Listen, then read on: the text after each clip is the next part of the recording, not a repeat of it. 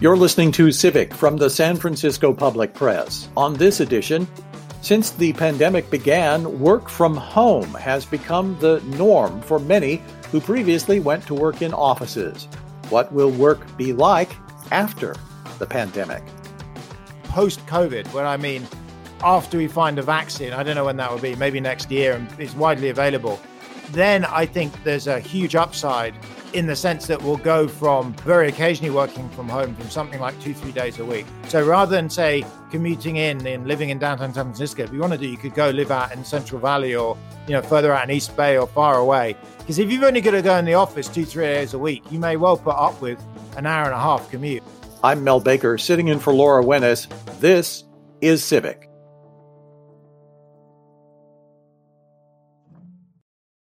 Before the COVID-19 pandemic, only a small percentage of mostly white-collar employees worked from home. In fact, many companies discouraged their staffs from doing so, fearing a loss in productivity and creativity. Now, about 40% of those employed before the pandemic are working from home. The relative success of this change in the way work is done has challenged some of the earlier assumptions of employers and employees. So what will the post-pandemic new normal be like? On this edition of Civic, we're speaking with Stanford economics professor Nicholas Bloom, who has conducted extensive studies on work from home. Let's talk first about some of the statistics you've uncovered about work from home. How many people are working from home? What the percentages are right now during the pandemic? Sure. So before COVID, about 5% of working days were spent at home. So it's pretty rare. And that was done by about 15% of Americans. So 15% of us work from home, but we work from home on average, 1 in every 3 days. So it's pretty rare to do it. During COVID, 40% of days are now working from home. So it's an 8-fold increase. It's like an enormous jump up. And basically anyone that can work from home right now is working from home. It's like universal. If you can, you are. Post-COVID is kind of interesting. So post-COVID, I've talked to a lot of firms and run a few national surveys. And it's looking very much like it will be something like 20% of working days will be at home. Where does that come from? It looks like anyone that can work from home, which is roughly half of us, will do that roughly half time after COVID, something like 2 out of 5 days a week. So, again, for most listeners, I'm suspecting most listeners are, on the more educated side. So if you're a college grad, by far the most likely outcome is post-COVID. You're in the office, let's say Monday, Wednesday, Friday every week. You're at home Tuesday, Thursday. Or maybe in Monday, Wednesday, Friday, home Tuesday, Thursday, week 1, and you alternate in week 2, it's reversed in a kind of A-B setting. It's interesting because I think a lot of us were shocked how well, in general, we could work from home. I'm surprised I can do most of my interviewing and producing remotely. You did a TED Talk in 2017 where you've been talking about work from home and some of the research you did to back this up, which I want to get into. But it was really interesting that you used so much humor at the start of the TED Talk to try to ease people into the idea that maybe this was an okay thing to do. More work from home, not all the time, but more work from home. So I find that that's just an enormous sea change, just built by necessity. What are the reasons employers resisted the idea of work from home for so long? So you're right. Initially, just before COVID, work from home just had a terrible reputation. So in that TED Talk, I punched into, in fact, Bing rather than Google, but they're basically the same thing. I punched in the words work from home and went to image search and clicked on it. And it brought up I showed the top 15 photos. They're pictures of naked people, cartoons, people are sitting in the bath or with babies. There's only about 1 or 2 serious images. And the biggest was a guy sat in a jacuzzi with a glass of champagne. I mean, it's just a terrible image. In fact, I tried this the other day, like about a week ago. And now it's lots of studious looking people looking happy and, very shiny, impressive looking living room. So there has been an enormous change. Interestingly enough, it's not the technology. So I did a big research piece on working from home with a Chinese company in 2010, and we shifted 500 people to working from home in the space of 4 weeks, and it was pretty straightforward. So just to be clear, there are 4 things we need from working from home for office jobs. There's broadband, there's internet, there's laptops, and there's video conferencing. And the last of those to come into place was the video conference. So that came about really broadly with Skype, which came out in 2003. But I personally remember using Skype in I think it was 2006, was right after I joined Stanford. I was really amazed, but by 2010, it was totally normal. My wife and I would Skype with our kids back to the grandparents, etc. So for a decade, it's been totally straightforward to do it. So then the question is, why haven't more firms embraced working from home? I think, I'm kind of like all of us are thinking it's working out really well. Why on earth didn't we do it earlier? It's like nuts. It took the COVID pandemic to drive this through. And then why they didn't do it earlier, I think it's honestly what economists call a problem of general equilibrium, which is nobody wants to change if no one else changes. So just to explain that, imagine I'm the only person in my team and I shift to working from home. As I know from my research, you tend to get passed over for a promotion and get seen as, some kind of slacker or, whether or not that's true, it's hard to do it. Imagine now you say, I'm a manager, I'm going to have my whole team work from home. The other managers in the firm and maybe your customers are a bit skeptical of you. And imagine now the whole firm shifts. It was very hard to do it. You'd see firms that entirely shifted from working from home. Then they'd have all these problems with banks and customers and clients, etc. But that's, of course, all changed. So COVID has completely rewritten all the rules. The stigma seems to have evaporated. So post-COVID, we're in a totally new world where we honestly should have been, before COVID, whereby working from home is normal. And those of us that can are probably going to do it 2-3 days a week. Yeah, and it's interesting, too, you brought up the requirements for being able to work from home. Can you kind of the general list of things that made it successful for this company in China, this travel firm? They had to have a room to work in.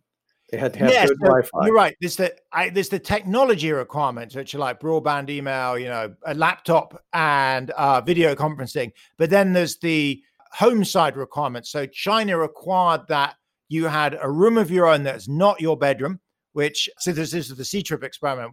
I'd say I've spoken to, dozens of American firms as well. This is very standard. Nobody wants their home-based employees to be working sat on their bed or in a room with, their kids running around. So that's the first thing. The second is no children at home. And the third is properly functioning broadband and equipment. So before COVID, that seemed totally normal. During COVID, there's not many of us that are in that. I mean, I have 4 kids. I do have good broadband. The room I'm in is not great. It's basically my mother-in-law from Scotland's, her spare room, and she's over. It's just dominated by an enormous bed and not much else.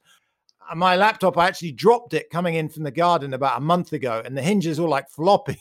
So I have to like rest it against a pile of books. So yes, it's okay. But, the basic point actually about working from home right now is we shouldn't really compare working from home against the office in 2019, which we remember some of us quite fondly. We should compare working from home against the office right now.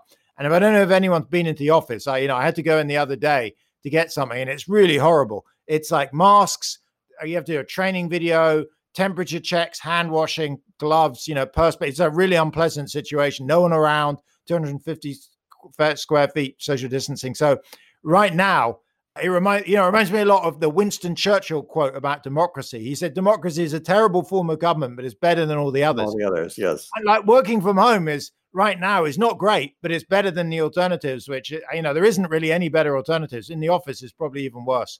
So, we are where we are. I think that the really interesting and promising thing is post-COVID, after we find a vaccine, I don't know when that will be, maybe next year, and is widely available.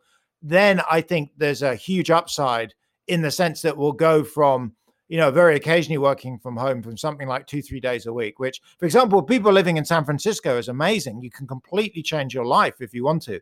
So rather than say commuting in living in downtown San Francisco, if you want to do, you could go live out in Central Valley or, further out in East Bay or far away. Because if you've only got to go in the office 2-3 days a week, you may well put up with an hour and a half commute. And an hour and a half commute, you can live in some beautiful, far more affordable places. So I think it would be really revolutionary, but it's going to take obviously the end of the pandemic for that to settle out. I'd like to make a big part of our discussion about what commercial sectors and things may look like. But it's interesting that just recently Google said, we are expecting you to work from home until June of next year, when Google, who has access to all of this data and is a data-driven company, makes a case like that to its employees. That seems to really tell us something about how long the rest of us should realistically expect it to last. Yeah, I'm not remotely surprised, actually. I've talked to, probably 20, 30 companies since the shutdown. And also I know what's going on in Stanford. So Stanford's very similar to Google. Stanford's announced basically all teaching is going to be online more or less, and effectively we're all going to be working from home till next summer. So there's a few things to bear in mind. One is, as it happens, where I'm living in Santa Clara County, you can't actually go into work under county regulations unless you have a necessity to be there. So even if I said to Stanford, home is terrible, I've got 4 kids, they're screaming and chatting all the time, I'm not allowed to come in. And so Google will be the same. Its main offices are in the same county. Then you think, well, look, obviously at some point the shutdown's going to ease, let's say next spring. Even then, until there's a widespread vaccine and people are taking it, it will still be very unpleasant to come in the offices. So I think it's a safe bet to say, honestly, dozens of firms I talked to have the same view. We are going to be heavily home-based with probably no one forced to come into the office, or very few people, until about next summer, because the office is such an unpleasant environment right now. After that, it's much less clear. Again, from talking to lots of firms, by far the most common mode is giving your employees a bit of choice, and requiring them to come in a bit. So there's not many firms I talk to. Quora, for example, has said it's going to be primarily home-based. So Quora, the CEO, said he's only going to go into the office 1 day a month to make that work. So there are some firms that are, in long run, see themselves as home-based. So they're not going to sell their office space, which is interesting. But most firms still say the office is where it's at. We want to see you in 2-3 days a week, for new hires 5 days a week. But, you can kind of take a couple of days and work at home. And so Google's announcement is very much lying in line with that. In the near term, as in the next year, you're basically at home. And then after that, we'll play it by ear, but likely to be a bit of a mixed setup. That's a really huge shift, because so many of, especially when we think of the cutting edge companies, the Googles, the Facebooks, the Apple, have built these massive campuses that are designed to keep everyone working longer and staying at the place longer. You have all of these amenities and things that making the work environment very, very pleasant. So you're trying to keep people on campus as long as possible. And the giant open floor plans and all of these other things. It's almost as if everything that was designed among the tech industry especially is almost completely upended by It's COVID. Completely different. I tell you, it kind of, one analogy I have in mind is when that, massive meteorite hit the face of the earth 150 million years ago and wiped out the dinosaurs. There's pre, during, and post. We forget about the period the earth must have been in hell during the meteorite, the year after it, but we're kind of in that right now. It's awful. In fact, high tech isn't the most extreme. I tell you who's the most extreme is companies in tall skyscrapers. They're even more radical. What's going to have to happen. So if you take something like Salesforce Tower in downtown San Francisco, they've not only have all the issues I talked about the challenges in terms of infection going back to the offices, they can't even get their employees into the office, even if they wanted to. So there's 2 huge barriers. One is, how do you get to the front door of those things? Because most people are coming by the metro or the train or the bus. And then even at the front door, how do you get up to floor 30? You got to take the elevator. And as you know, I've looked into this in building design. Elevators are basically built to deal with peak capacity, which is 8:30 to 9 going up and 4:30 to 5 going down. But that's assuming that we have like 3 square feet of space, not that we socially distance. So, it's even more extreme if you currently work in one of those, skyscrapers in downtown San Francisco. I actually think in the long run, those things are never going to go back to what they were before. So it's not only it's going to change society in terms of a huge increase in working from home, it's going to dramatically push back on cities. So, property prices, commercial and private real estate, as in apartments, are going to fall quite dramatically in central San Francisco and going to rise out in the suburbs and out in the rural areas. And for some ways, it may be very negative. If I own 8 apartments in downtown San Francisco, I'm facing like a big capital loss. Of course, if I bought them 10 years ago, I'm still up. I'm just less up. On the other hand, I think it's genuinely good for society because it reduces the affordability crisis, because it will be easier to live in downtown. So if you're renting, you should actually be happy. And B, it's going to rebalance things. So it's no longer, we have places like Central Valley, which are dramatically poorer than San Francisco. We're going to have much more of a balanced society. But it's going to be a huge change. I think, particularly those skyscrapers, the value of those buildings is going to fall by, a third easily. If you can only pack 2/3 as many people in. And just to be clear, I'm talking post-COVID. Now, I understand that post-COVID, the restrictions will go. But from a lot of the survey data I've looked at, we did 2 surveys of 2,500 Americans. 77% of people still said they'd be very nervous post-COVID of getting into a subway or a packed elevator. And, it's kind of easy to see why. We spent a year being told the viruses are everywhere. You've got to be distanced. It's very easy to get infected. we're aware. I mean, I'm personally aware we've had some near misses with SARS and Ebola and MERS and bird flu. I don't think that many people and firms are going to be rushing back to very cramped environments. They worry about getting infected. They worry about, I don't know, the pandemic of 2026. They have to empty the office back out again. So I think it's really fundamentally changing society, in particular in San Francisco. What about, some of the Asian cultures, the ones that had to deal with SARS, et cetera, people just got used to wearing masks all the time, but those cities didn't necessarily empty out, did they? No, there's a short and long run change. So Tokyo has, for example, I was reading an article in the Financial Times the other day. I've seen a huge surge in working from home. So it's not that these buildings or apartments will come vacant. They'll become less attractive because people are more nervous about living in them and the rents and the prices will fall. So in many ways, I see us as probably returning to San Francisco of 2000. So remember the year 2000, not that the city was empty. It's just not quite as packed as it was now. And the prices aren't quite as absurd. But 2000, San Francisco is still an expensive place to live. It's just we're going to reverse maybe 10 or 20 years of move into the city. So it'll be more balanced, which I personally think is probably good. Stanford University itself had a massive affordability crisis. We were struggling to hire anyone because property around here is becoming so astronomically expensive. And so if it kind of calms the property bubble down and moves people out, there's plenty of space in Central Valley and further north and south. That's probably good for society. So in a way, you're anticipating that this will look like post-dot-com bust. And not necessarily deeper than that as far as the hit to real estate and et cetera. Yes, I think it will do. I've done a lot of work talking to firms, and just to be clear, it's not that they want to reduce office space on average. They just want to take it out of high rises and put it into places actually like the Googleplex or Apple. So in particular, firms really want office space that has two characteristics. One, it has parking for most employees because basically people are going to want to drive there. And two, they don't have more than 3 or 4 stories, so you can use the stairs to get up and down. And most of, Silicon Valley campuses meet that. Interestingly enough, in some ways, what I think is going to happen is a lot of gyms and cinemas, nail salons and places that are going to be permanently beaten down by the COVID pandemic are going to be converted to offices. So in an odd way, maybe this is a bit of a savior for gym chains. So they have to close down half their gyms. At least they can get a good price for the property. Because if you think about a gym, that's kind of a perfect thing for an office. You can drive there. There's plenty of parking, and it's a 1 or 2 story building. So I think there's just going to be more of a flattening off of society. We're not going to all be heaped in, very dense city centers with struggling suburbs and, rural areas. We're going to be just more balanced. Again, just to be clear, that's like we were in 2000. So it's not some radical new thing. We're just reversing 20 years of flight into the city.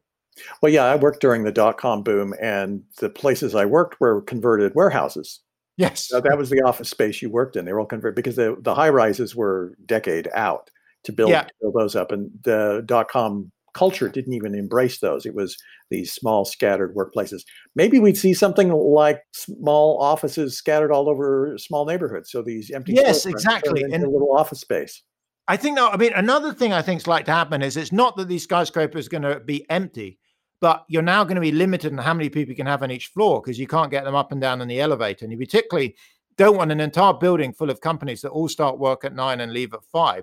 One line I've heard increasingly is maybe we can convert some of those floors of skyscrapers with offices to residential apartments.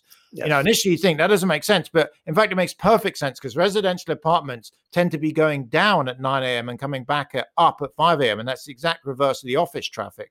And they also tend to be much less synchronized. Most people leave to work at maybe 8. So what you want is a more balanced flow throughout the day. You want lower density. And if that happens, in many ways, that's great. These are people moving back to live in the city. They're not going to be driving because they're living in downtown. So I think we'll have more balance. Some people living far out and driving in every 2 or 3 days a week, and others moving in to reclaim offices that are no longer usable where they can live at, affordable rents. On a previous episode of Civic, we actually interviewed a couple of architects who had a plan for redeveloping an area down on Beale Street and actually turning it into both housing and literally vertical farms and such. I mean, very utopian sort of vision, but stuff like that might become possible if all of this incredible high-rise real estate we've built becomes sort of stranded property. Yeah, exactly. So just, as an economist, what's very clear is before the pandemic, the scarce factor, the thing you were paying for in these high rises was the space on the floor. So that's literally how a landlord would charge it to you per square foot. That's no longer the scarce factor. The scarce factor now is the elevator usage. I could easily see a future whereby, landlords go to tenants, we're going to reduce your rents by 2/3, but we're going to charge you for elevator use, and we're going to charge you a massive premium if you come up at 8:30 to 9 and come down 4:30 to 5. And that would mean if you have weird hours or have a very different business model, actually that space might be pretty cheap. So you could easily find that, artists. So if you work in the stock industry and you're tied to Wall Street and you have to be there at 6 in the morning. So oddly enough, they will be very popular tenants. Exactly. I could see high tech mixed in with, imagine if you set up art studios or some creatives that actually come in at 10 a.m. and leave at 7. They're great. For them, life is much cheaper. They're not trying to congest the elevators at the same time that, let's say, people in the tech industry that start 2 hours earlier. So I think actually in an odd way, in terms of that kind of industrial and, activity, it may increase diversification, more of a mix between residential and corporate. It's going to move San Francisco away from being so dominated by high-priced tech offices. And it is interesting to try to envision that, and it rips public transit to pieces too. Yes, we made a major investment, and that's a big challenge. That is a huge challenge, and the only way, how do you get that number of people into downtown San Francisco? You can hear I'm British. I mean, I have the same issue with London. So it's very similar, or any big city, Manhattan or Tokyo. And I was talking to someone the other day about Seoul in South Korea. They can't drive. So you can't possibly deal with 3x the amount of traffic. So either we just have less people going in and out every day, or they have to walk or bike or something. I mean, until someone invents, the Back to the Future hoverboard, I think we're in trouble. And, one of the most obvious solution is the rents of those places drop and people move in and live there so they can walk to work. So it's much more, oddly enough, a kind of localist environment, because you can't commute that far on mass transit because people are nervous. Or you go at weird hours. I mean, you can have much more asynchronized hours. In London, interesting enough, the London Underground or the Tube has way higher prices if you travel in peak than off peak. And I could see that becoming more extreme. So BART could, be free until 7 a.m., free after 10 till 3, and free after 6. And in between those peak hours be incredibly expensive. And they may roughly, manage to pay for themselves this way and spread out the peak of usage. But yeah, it is a big issue for actually trains and subway systems. How on earth they're going to keep afloat? We've really covered a huge amount of how everything changes after COVID. You get a lot of business owners and CEOs, as I've read, come to you and asking you about your vision about what's going to happen. What are some of the more interesting questions they've been asking you? Another thing that's come up that might be interesting to listeners is whether we should pay people differently if they move away. And I've been strongly against that. You notice Facebook raised that issue. So just to be clear, the question is, imagine you work for Facebook at Mountain View, and you now decided you're going to work from home 5 days a week, and you move out to Alabama, say, where obviously the cost of living is, half what it is out here, maybe even less. Should Facebook cut your salary? I'm generally against that, in part because, as you know, there's already a whole bunch of legal issues about, protected classifications around things like you can't pay people obviously different by gender, by age, by race, by religious status. So it seems kind of sensitive to do it by location, bearing in mind that's correlated with some of those things or correlated with political views. The other issue is I don't think many firms are going to have vast squadrons of people going remote for 5 days a week. So if you're having to come in the office 2 days a week, you're not going to go to Alabama and fly twice. It's just not practical. So I've generally been advising firms to stay away from it. I just don't think it's a big enough deal, and it's so controversial. But that's one thing that's come up a lot. Another issue that's interesting for firms, the degree of choice. So in surveys, it turns out, and I've seen this over and over again in various experiments, there is huge range of views on whether working from home is good or bad. So just to give you some numbers, of the 2,500 Americans we surveyed, 20%, they'd never want to work from home. So they want to come in the office every day. 25% said the exact reverse. They'd want to work from home 5 days a week. And the remaining 45% were sprayed from 1 up to 4 days a week in the office. So there's huge variety of views. And you initially think, well, look, let people choose. Why don't, within some limits, let people choose?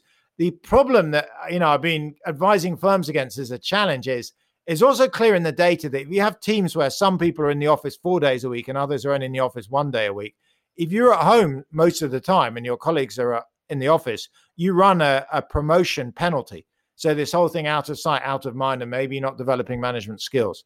So if you realize that, and then realize that who chooses to work more at home is not random. For example, in the data, you tend to see younger women with kids are more likely to volunteer to work at home more days.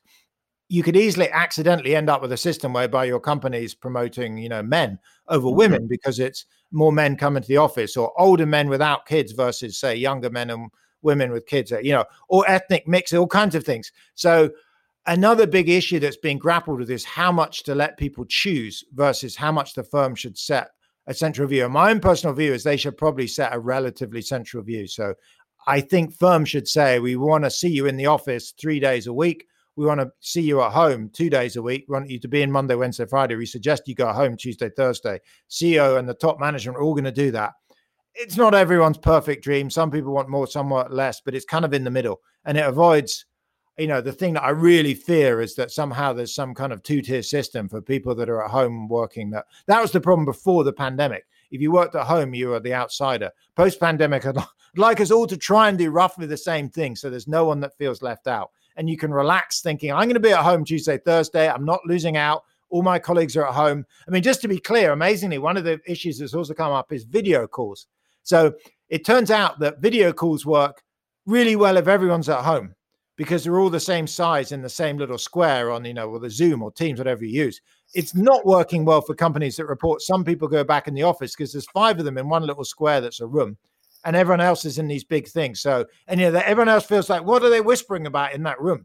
So it's actually better if everyone's at home or everyone's in the office. It turns out not to work at all well. In fact, even worse than either if you have a mixed mode. That's really interesting. Now, talking about 2 tiers, there's those of us who are lucky enough to be able to do our work from home. And then there's all of the other people that you talk about who have to have face-to-face interactions or interact with their products directly. How do you see this going forward? Are we going to end up with this society where we have these people who have this great flexibility in how they work and where they go, and then the rest, everybody else is going to be out in the world? How is the fact that if we have less people in offices, how is that going to impact all of the industries that are supported by those workers during the day? Those sorts of questions. Those must be also on your mind. In some ways, I think the biggest downside of the working from home growth is the impact on inequality. So I remember going to what's called the American Economics Association, the big annual meetings in January 2020, honestly, like 2 months before the pandemic broke out. And the 2 big things people were really angst and nervous about and upset about was slowing growth. So growth was slowing down, but increasing inequality. And they are, increasingly a bit of a toxic combination. Unfortunately, COVID has made both of them far worse. So obviously growth has slowed down in a recession. But in terms of working from home, you're exactly right. In the data, you see it very clearly. Those with a university degree are far more likely, in fact, 5 times more likely to be able to work from home compared to people that left school with a high school degree or less. And that is a huge advantage because not only can they work right now, but also they're safer, they're saving on travel, they're saving on time. So it is a challenge. How do we address it? I think it's going to be part of the broader post-COVID settlement. I mean, this is going very radically off from what we were discussing, but the US government's running up an enormous amount of debt, and post-COVID, there's going to be some form of reckoning.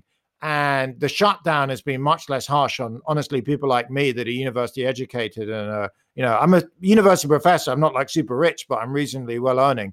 But people like, university graduates, and I suspect what's going to happen is they will end up paying more of the tax. So post-COVID, when we have to pay off debt, I think there will be a tax increases that's going to fall more heavily on higher earners. It is very clear that working from home is something that doesn't benefit everyone equally. That was Stanford economics professor Nicholas Bloom, who has conducted extensive studies on work from home. I'm Mel Baker. I've been sitting in for Laura Wennis. You've been listening to Civic.